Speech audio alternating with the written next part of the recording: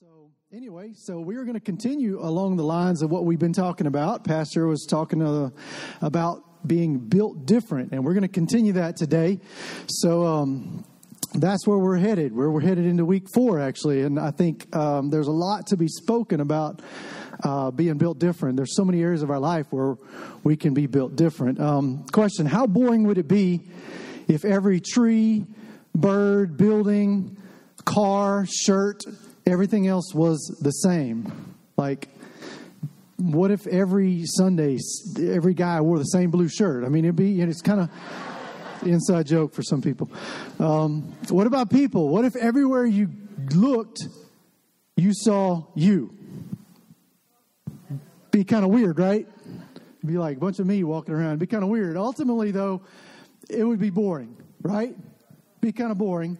But our culture wants us to believe that same is good, that everyone should have the same abilities, and that even if they don't, that everyone should still get the same trophy, right? I mean, that's just kind of how we've ended up here. I don't know, but let's face it, I don't have Michael Jordan's abilities, right? Or LeBron's or whoever else, if you're into second or third or whatever best. But I think I just struck a nerve with some people. All right. I'm just joking, man. Y'all lighten up. It's okay. No, I can't even hardly dribble. All right. I'm sorry. I just don't have those abilities. Never really got there. I don't know. But so I don't have those abilities. I am a runner. So I can't dribble and run down court. I can run, and I've done a lot of running, but I'm still not as fast as Usain Bolt. Right? I mean, let's face it. Nobody is as fast as Usain Bolt. He is the fastest. Some people are just built different. Some people, the normal physical limitations don't apply. I think of Chuck Norris, which reminds me, did you hear that Chuck Norris, a cobra once bit him in the leg, and after 5 days of excruciating pain, the cobra finally died? Normal physical limitations don't apply. Some people are just built different. Look at Olympic athletes, right? How do they get to that level of performance? How do they get there? It's discipline. It's determination, and even DNA. I mean, they sometimes there's a fine line between an athlete and a psychopath. I mean, there's a fine line there sometimes when you get to that level. They practice extreme discipline in exercise and diet, determination to get up and run or bike or swim or whatever it is they do, even when they don't feel like it. And no Krispy Kremes. That's it right there. I'll never be an elite athlete. I can't give up my donuts. I'm sorry. I run so that I can eat donuts. I don't, there's a difference there. And DNA, even DNA. Your genetics determine your body's capacity to process oxygen. It's actually in your genes how well you can process oxygen. Elite athletes usually have a higher concentration of certain genes that give them a better oxygen efficiency. They're built different on the cellular level. It's just wild to think about different DNA. Some plants and animals thrive in an environment where others struggle to stay alive. I mean, what makes a cactus able to survive in the desert? Basically, they have this unique ability to store the CO2 that they need at night. They don't have to get it during the day. They do it at night. And then during the day, when the sunshine's available for the energy they need, they draw from that stored CO2, and then they can photosynthesize without having to open their pores. I don't know if that's a word, photosynthesize, but it'll work. So they don't have to open their pores during the day and lose all their moisture because they can do it because they got it during the night. That's different. That's not how normal plants are. They're built different. Also, another quick example is I like Tacomas, Toyota trucks. I've been driving them for a number of years, okay? Pretty capable off-road vehicles. Decent, I've lifted them, put big tires, going off-road in them. They can do okay. But my son has a Jeep.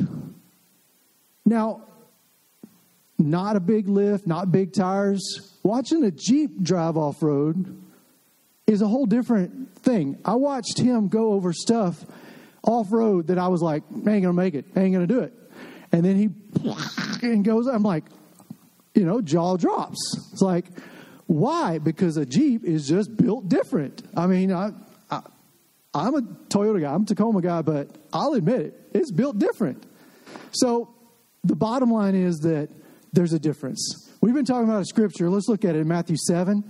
That's been our basis for this whole series. And it says this in Matthew 7:24 through 27. Anyone who listens to my teaching and follows it is wise, like a person who builds a house on solid rock. Though the rain comes in torrents and the floodwaters rise and the winds beat against that house, it won't collapse because it is built on bedrock. But anyone who hears my teaching and doesn't obey it is foolish, like a person who builds a house on sand. When the rains come and the floods come and the winds beat against that house, it will collapse with a mighty crash. So week 1, Pastor told us that a great life isn't found, it has to be built. That was the main point. We have to be intentional. It has to be intentionally developed and worked out over time. That's the way life works. Just believing isn't enough, right? Because faith requires application. That's what we said in week 1. Now, I'm just running through these real quick. Week 2, we said it takes small, consistent, repeated steps over time to produce growth. It's not the big blowout thing. It's those small, consistent, repeated steps over time that produce growth, making the right habits a part of our daily life. We talked about them. We talked about having a daily devotion, spending that few minutes in the Word, spending that few minutes in worship, spending that few minutes talking to our Creator. It doesn't have to be complicated. Pastor talked about how simple it can be. And then engaging with other believers, engaging with them on a personal level, like, hey, what's going on in your life? This is what I'm going through. That is invaluable. That's why we do life groups here. And then giving generously. So there's these habits, these small steps that we do repeatedly that make a difference in our life and builds a great life. There comes a point in that our belief will have to challenge our behaviors. Because if it doesn't, then we're doing it wrong, right? Week 3, we talked about Jesus won't do for me what he's given me the ability to do for myself. He's given us all authority. He's given us all authority, but we have to pick it up and use it. It was kind of like a tool, How many of you seen somebody struggling to open a box and it's like got all that heavy-duty packaging tape and they're like, anywhere around here, you try to open a box and you're having trouble, like 15 guys are going to flip out a pocket knife and like be ready to help you, right? Some of them are like big old, like, that's not a knife, this is a knife, and it's like, I'm serious. It gets you got to watch it. But there's a tool, and then you see the person still struggling, like, no, I got it, and they're ripping and veins popping out. They're trying to open that box, and they just won't use the tool that's right there in front of them. And we have to be careful that God's given us the authority. We have to use it. We have to pick it up and use it. How? By knowing God's word, by applying it with faith, believing, by declaring it, by praying it, and by stop accepting or stop tolerating anything less than God's best. Those were the things that help us to do what we need to do with God's authority. What you think matters. What you believe matters. What you say matters. What you pray matters. And what you allow matters. So today we're talking about built different, but we're going to look at a specific application of these principles. We're going to look at family. And even if your kids are maybe grown or maybe you're still single or whatever, there's something in here that's going to apply to you, okay? We're talking about family. You've got family, extended family. You got people that are like family to you, but there's things in God's word that apply no matter where we're at in this area of our life. And so everyone wants a great family. But, just like a great life, a great family doesn't just happen. It has to be built. I'm going to say that again. A great family doesn't just happen. It has to be built. We have this vision for our life, our family, our relationships, but we get discouraged when it gets messy, right? When it doesn't look like the picture on the Lego box. I loved Pastor's illustration last week about the Lego box and the picture and the pieces and all that stuff. And if you weren't here, you need to go back and watch it. It doesn't look like, we get discouraged when it doesn't look like that, or when it doesn't look like Cindy Lou's Facebook status or their Instagram posts or whatever, you know? We get these false expectations from social media. We get these false expectations from Hollywood. You know, everyone has issues. Even Blake and Ryan have issues, okay? I know everybody's like, OMG, hashtag goals, you know? Y'all don't, okay, that was lost on a lot of people. It's all good. Some of y'all know who I'm talking about. It's all good. So how do we make sure our family is built different? That it will stand up to the storms, right? See, the company I work for, we do designs. We design like equipment and piping for the refineries and the plants and stuff. And we do like detailed engineering designs, like to the point where it's like we analyze every little stress on the pipe and stuff. So like if there's heat or if it's going to bend and all this stuff, we want to make sure that it's going to go in right, fit right, and not break. So we do all this design work, okay? Well, roll back a few years to this company I used to work at. Okay, so it was like, we need to go from there to there and just get her done, you know? And it's just, and almost zero engineering and basically a trial and error effort. And when something starts leaking and it cracked or whatever, we need to try that again, do it a different way. You know, that's okay if you're building a birdhouse, not a refinery, okay? And not a family. Not a family. That's not okay if that's how we take that shotgun approach or that trial and error approach for building our family. Everyone wants their family to be better than average, better than the rest of the culture, but then they go around making the same choices and taking the same path as the rest of culture, following the norm. But you know what? Different results require different approach. Built different. You know how some houses just have more character than others? They just, I don't know, there's something about them. Like, it's just, some neighborhoods that have all the cookie cutter houses and stuff, but then you got these certain houses that just have a ton of character. And they're not like all the others, you know? Why? Because they use a different blueprint. You know, they use different features, different angles, different styles, different colors, whatever. In our lives, we can't just do what everyone else is doing and expect a better outcome. We have to use a different blueprint, right? Let's look at a scripture in Romans chapter 12, verse 1 and 2. I love the way this tells this or speaks to this. It says, so here's what I want you to do. God helping you take your everyday ordinary life, your sleeping, eating, going to work, walking around life, and place it before God as an offering.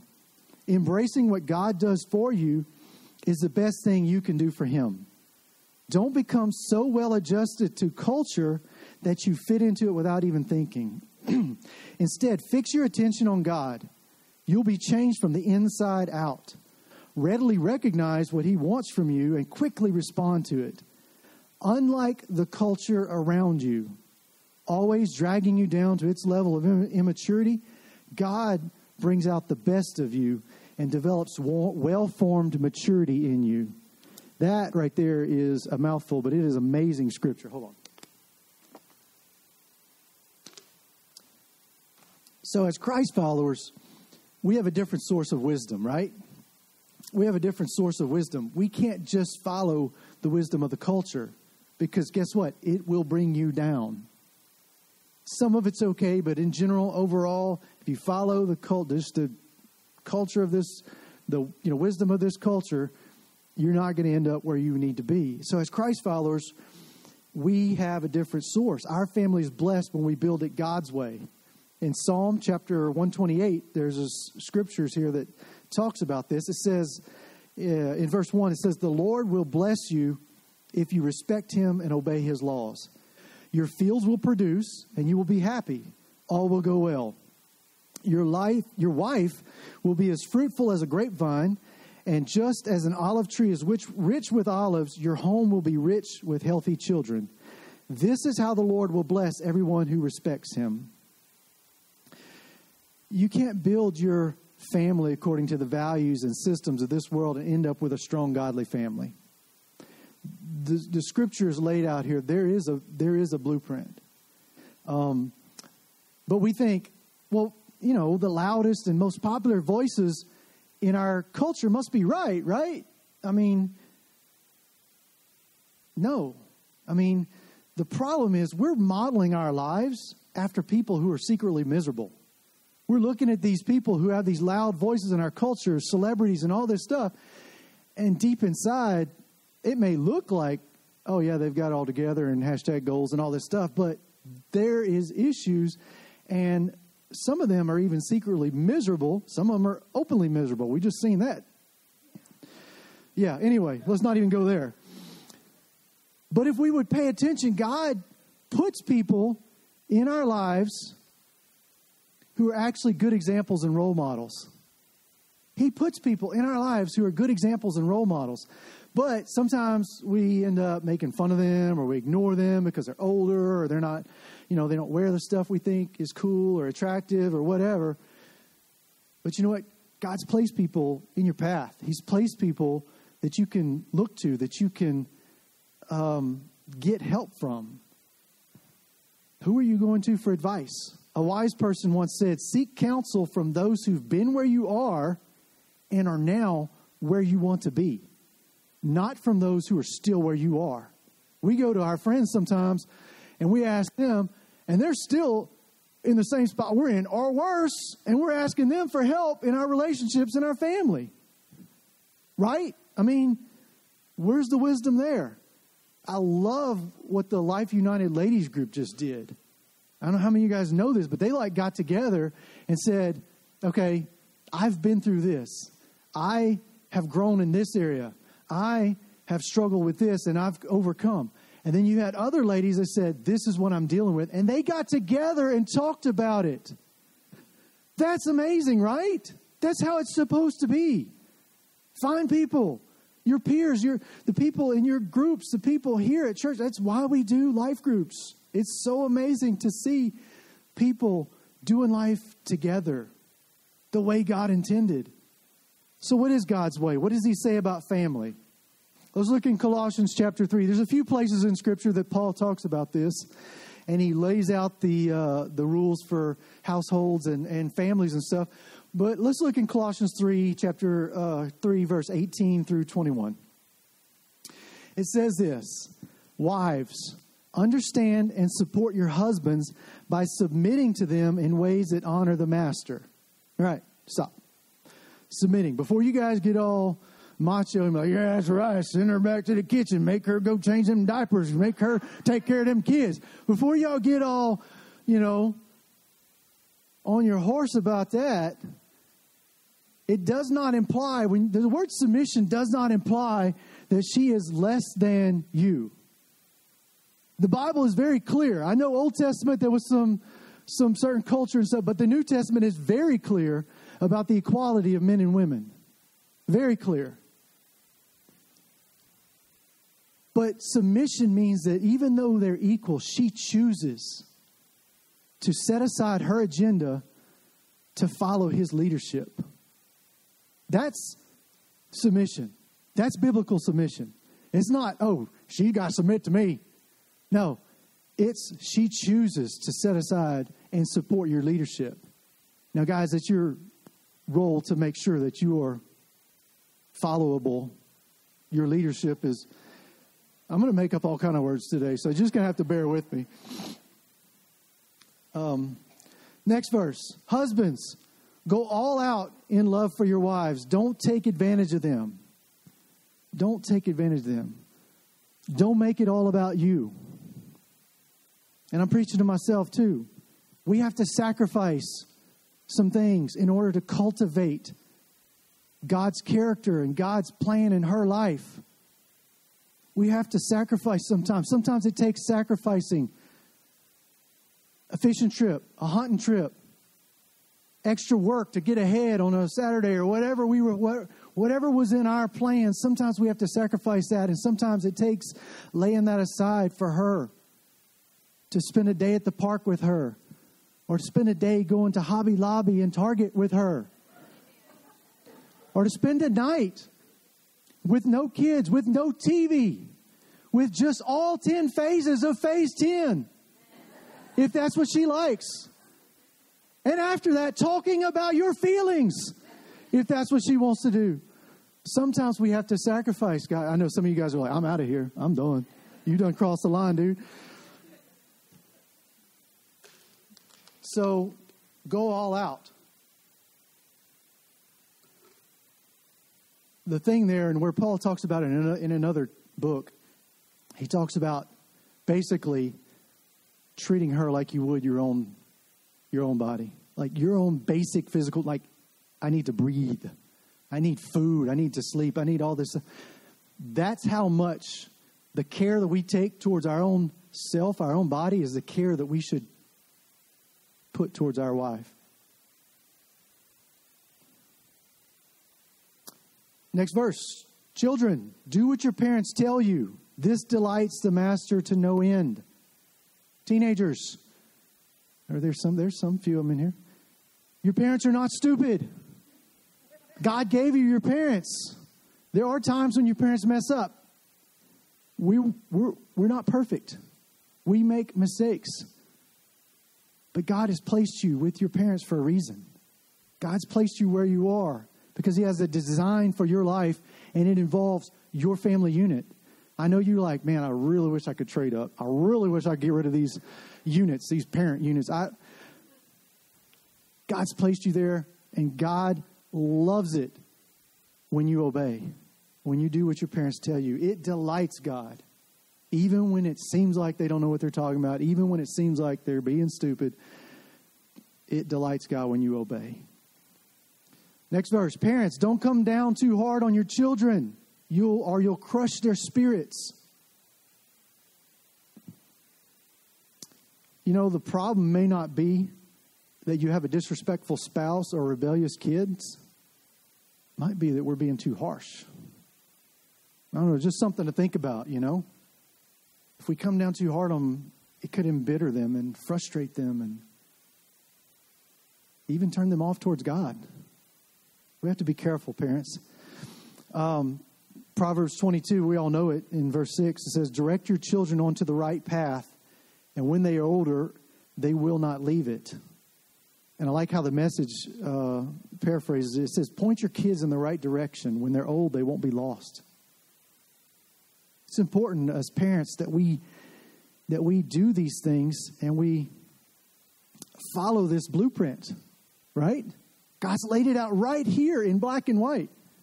So, a few things. 2 ways to approach family and relationships. There's 2 ways.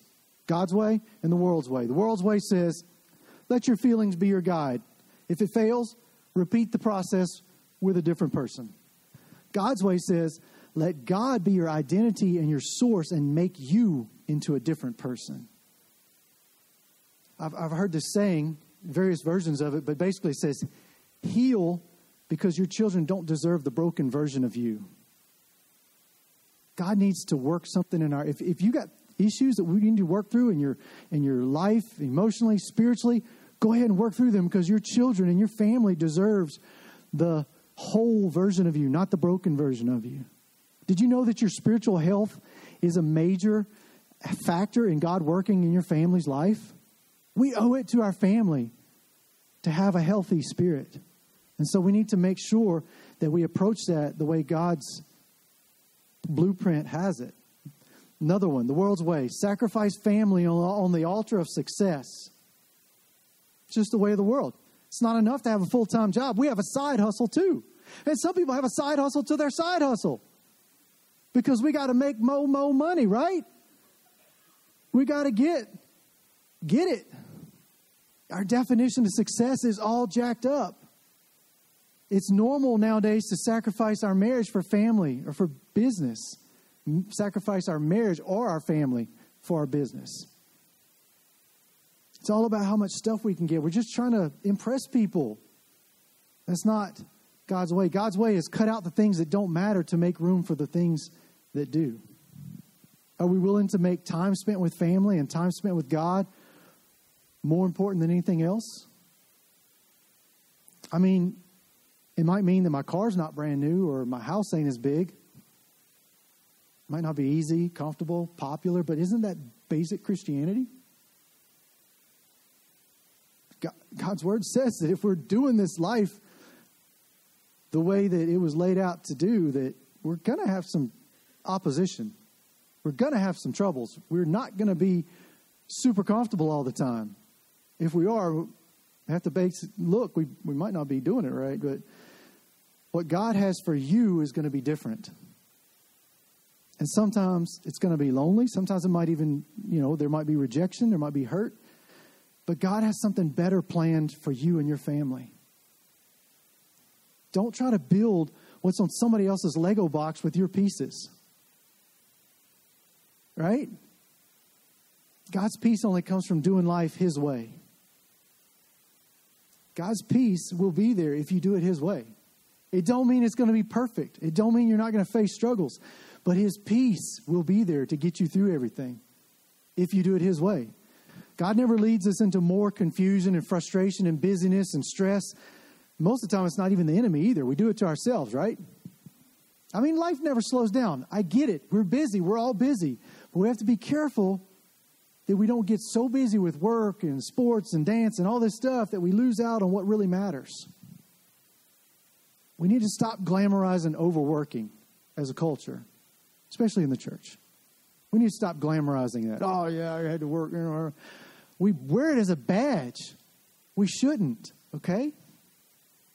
And not just work. We do that also with, our kids. We got to go to soccer and then baseball and then this and that and that and that and that. And we overcommit our kids.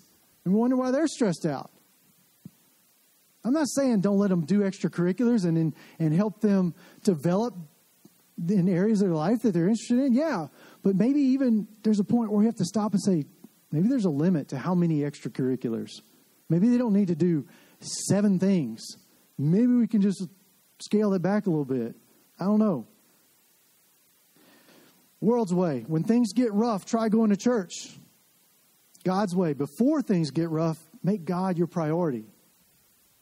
Make God your priority. We have to be faithful with the things of God if we want our children to. They need to hear us praying. They need to see us worshiping. They need to catch us reading our Bible.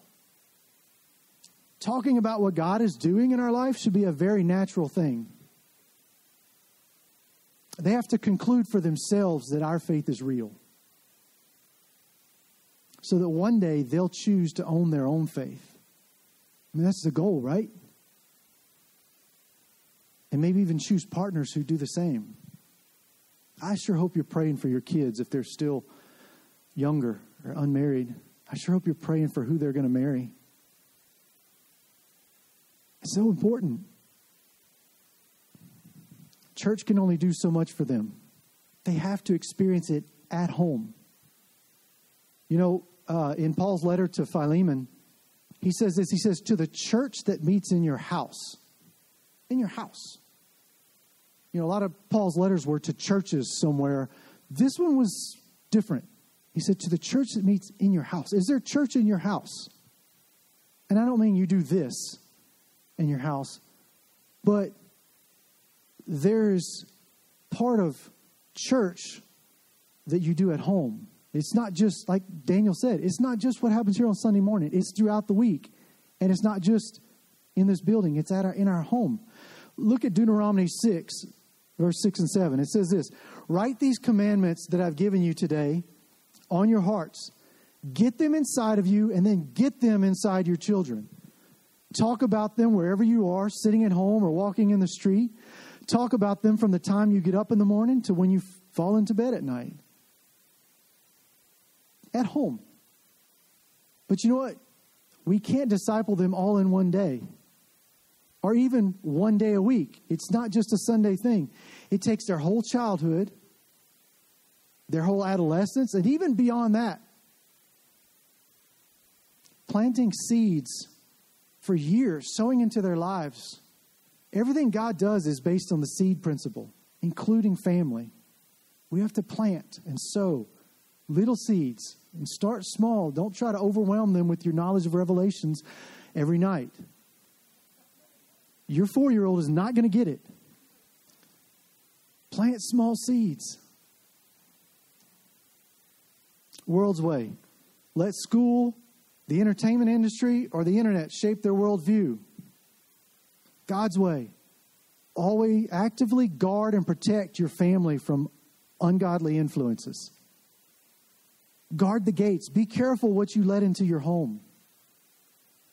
And listen to the watchdog, the Holy Spirit's voice that's going to say, not in this house. Right? By the time your child reaches 18, they will have watched roughly 30,000 hours of something on TV or a screen. Probably more by now. I think the stats here were a little older. 30,000 hours of programming. And it's called programming for a reason. Watch out. Guard against attacks from without. Guard against attacks from within. Strife, unforgiveness, anger. You have to stop that in your home. Those that we should love the most are often the ones that we fight with the most. But that's not the way it should be. Yes, there's going to be disagreements. Yes, you're going to have to work through things. And conflict resolution is very important for children to learn. Very important for families to develop. But don't give an open door to the enemy. You let that unforgiveness and that strife and all that continue. It gives the devil just a, come on in. Welcome. Come have a seat at our table. Don't do it. Pursue peace. Work to maintain it. Practice humility, respect for one another. Those are the things that are going to get. That's what's going to replace those things that we need to watch out for. So, world's way. If they need me, they'll come ask. Man, I've been working all week. I am tired. I just want to sit here and binge whatever. Ozark, Game of Thrones, whatever you binge on. God's way says, be present and active in their lives. Be present and active in their lives. You know, one of my previous times I spoke, I kind of made fun of the thing that's everywhere, live, laugh, love. You know, it's kind of one of those things you have it. Live, laugh, love. It's written. It might be written on your kitchen wall. I don't know. I made fun of it. Wendy always laughs. She's like, I remember that time you said that. And she gets a kick out of that because anyway. But I'm actually going to use live, laugh, love right now in this sermon. So whatever. Here we go. Number 1, live in the moment. Live in the moment. Put the phones down. Sometimes we just have to put the phones down. The screens. We have so many hours that we waste on that when it's family time, let's put them away. Make mealtime sacred. Make mealtime sacred. You don't need the phone at the table. We need to be at the table together as a family.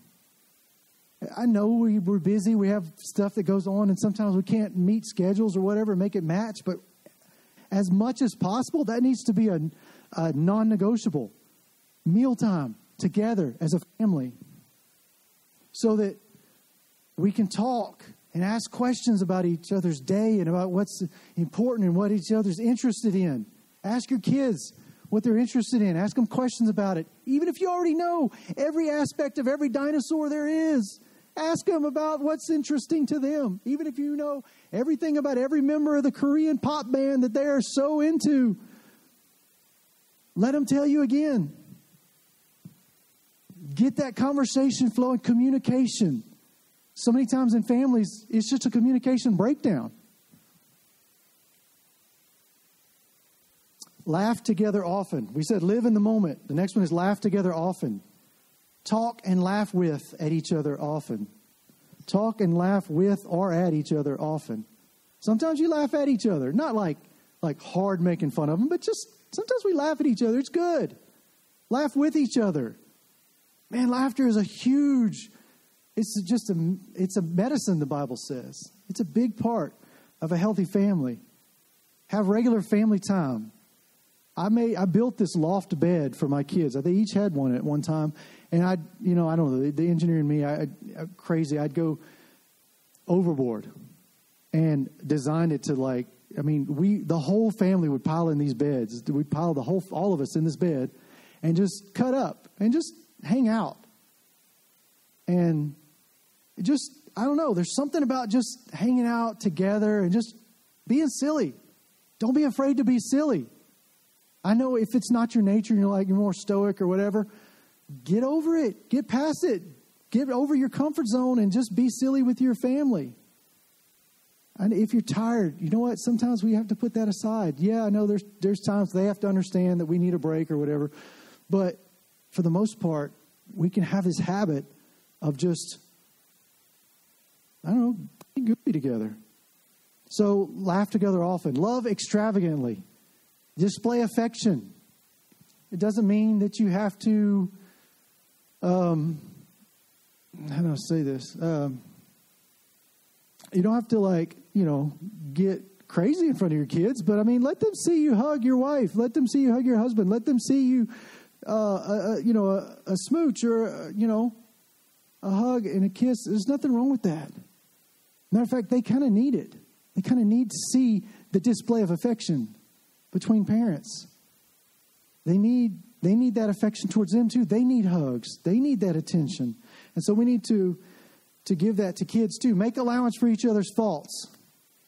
We're talking about love extravagantly, right? Make allowance for each other's faults. Extend grace. We're all different. Grace enables us to fit with one another and function the way God intended. We have to give grace. How am I doing? Okay. We need to affirm and bless our kids and our spouse. Affirm them. Bless them. Be positive. Speak positive over them. We need to find and encourage their giftings. Ask God. Pray. God, show me what they're gifted at. Show me their purpose. Help me to develop that in them. And pray for them. Pray for them. There's models in Scripture that we can use. Ephesians chapter 1, verse 16 through 19. It's not on the screen, but basically it's a prayer that we can pray over our kids. And I've prayed over mine many times. Give them, God, that you would give them spiritual wisdom and insight, that they may grow in their knowledge of you. That's so important. And pray for protection over them. Pastor talked about it a week or so ago in Psalms 91. Pray it over them. Number 6, blessing them with the Moses and Aaron's blessing. Speak it over them. Pray it over them. And then ask them to pray for you. Ask your family and your kids to pray for you. Don't just feel like, it's too, whatever. I'm too, I need to act like I got it all together. No, they need to see that you don't have it all together. They need to know that we messed up. We need to tell them, hey, I messed up. Admit our faults and say, would you forgive me? Will you pray for me? There's something powerful about a kid praying for an adult. There's something powerful about that. And giving them that place in your life to know that you trust them enough to say, would you pray for me? A few more quick practical ideas. Give them limits and boundaries. They need it. Teach them it's not all about them. Teach them how to put others first. Make them do stuff they don't want to do. Go outside. Oh, not again. Work. Oh, I got to work. Read. Some of them love reading. Some of them are hard to make them read. Clean. Oh, my goodness. Teach your kids it's okay to be bored. It's okay to be bored, to have downtime, to just be, to rest. We don't do that in this culture today, but they need it. We all need it. Most adults need to know this. We need to do this, not just kids. Stay in their business. Have awkward conversations. Oh, Mom, Dad. We need to stay in their business. Teach them to obey authority. If they don't learn it in the home, it's going to carry through to school and to work and to government and all this stuff. It sounds like a no-brainer, but we got adults that can't even obey authority, have a problem with authority. Because they never learned it as a kid, never learned it in the home. It's important. Discipline them creatively. I don't want to embarrass them, but we would make them do crazy stuff. Like, oh, you're going to annoy your brother and sister? Now you have to face each other, hold hands and say, I love you, sweet brother. I love you, sweet sister. Kills them. Or if they were, hurt their brother, hurt their sister, all right, go get $1 out of your piggy bank and give it to them. My money. No. Hit them where it hurts. Take trips. Take trips with and without your kids. Take trips. You and your spouse need that refreshing time, and you and your family need that time. Take trips. Now, we can't all be Kevin McAllister's dad and have, take the whole extended family to Paris for Christmas. I get it, okay? But do what you can. Go on a fishing trip. Go take them hunting. Take them whatever, it's do what you can with what you got. And sometimes we can afford a little bit better if we just prioritize. There is such thing as cheap travel. It can be done if we prioritize. But take those trips and build those memories. Build those memories. Family is the essential building block of human society, and it is ordained by God. It should be nurtured and protected. If we evaluate the state of marriage in this country, there's a lot to be discouraged about. There's divorce and drug use and teen sexual activity and pregnancy and suicide and so many other things. There's a lot. And you may even be discouraged at the condition of your own marriage and family today. We have to remember that we are called by God to fight for our family. And we've been given everything we need to withstand an attack. If you look in Ephesians 6, verse 10 through 18, that's the whole thing. He's laid it out for us. Put on the whole armor. You've got everything you need to withstand the attack, right? The problem is many times we don't even realize that we're under attack because we're so distracted or so caught up in whatever. Or we decide that there's no use. It's just the way it is. Apathy is a dangerous weapon of the enemy when we give up fighting for our family. We've been given weapons and shields to stand firm. We walk by faith, and faith gives us fight. Don't give up ground. Don't give up seeing God's will come to pass in your family's life. Persevere in prayer and stay confident in the process. There's a story in the Old Testament where Nehemiah, he saw the condition Jerusalem was in, and he asked to go and be a part of the rebuilding process. And the king let him go. And if you look in Nehemiah chapter 4, verse 13 and 14, it says this: "So I placed armed guards behind the lowest parts of the wall in the exposed areas. I stationed the people to stand guard by families, armed with swords, spears, and bows.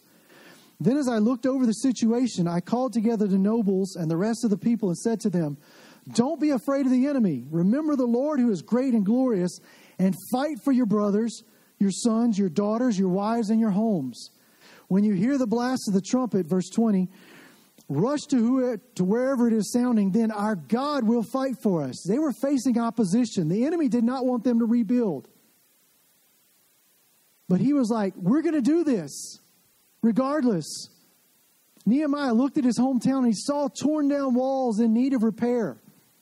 He knew that God had chosen him to lead the work of rebuilding.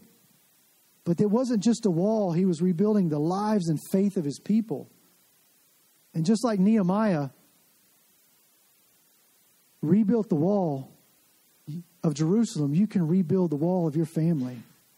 Because no matter what the enemy has done to your family or your home, with God's help, you can rebuild a fortress the enemy cannot penetrate. John 10:10 says, "A thief is only there to steal, kill, and destroy. But I've come so they may have real and eternal life, a better, more and better life than they ever dreamed of." The devil would love to see your family fall apart. He wants to make himself right at home and divide and conquer your family. That's what he wants. So if the home is the number one priority of the enemy, of the devil, shouldn't we make it our number one priority also? Remember, we have an all-powerful God. The word says that greater is he that is in me than he that is in the world. And no weapon formed against us shall prosper. The Bible promises that if we'll fight for our family, verse 20 said, our God will fight for us. Job consecrated his children to the Lord with sacrifices. Noah built an ark to protect his family from the flood. David pursued the enemy who had taken his family captive. And the Bible says he recovered all. You can read it in 1 Samuel 30. He recovered all. So what's my first step? Remember, in building, you have to excavate before you can elevate. You don't just go build, you don't just go pour a slab. You have to take out the muck. You have to take out the soft stuff, the stuff that's, the tree stump that's in there that's going to rot and cause a gaping hole. The soft muck, gumbo mud we have down here. You got to get rid of all that. Get down to some solid ground and then start building back up with some solid stuff and pour your foundation. You have to excavate before you can elevate. You may have to unlearn some behaviors, some attitudes. You may have to make some hard changes. 1 Peter 2:1 says, so get rid of all evil behavior. Be done with deceit, hypocrisy, jealousy, and all unkind speech. The first step to getting ready to build is getting rid. Clearing out space so that God can fill it with something better. Before you can be ready for what God is building, you've got to get rid to make room. 1 Peter 2:5 says, and you are living stones that God is building into His spiritual temple. God builds using our lives. He builds our family using our lives.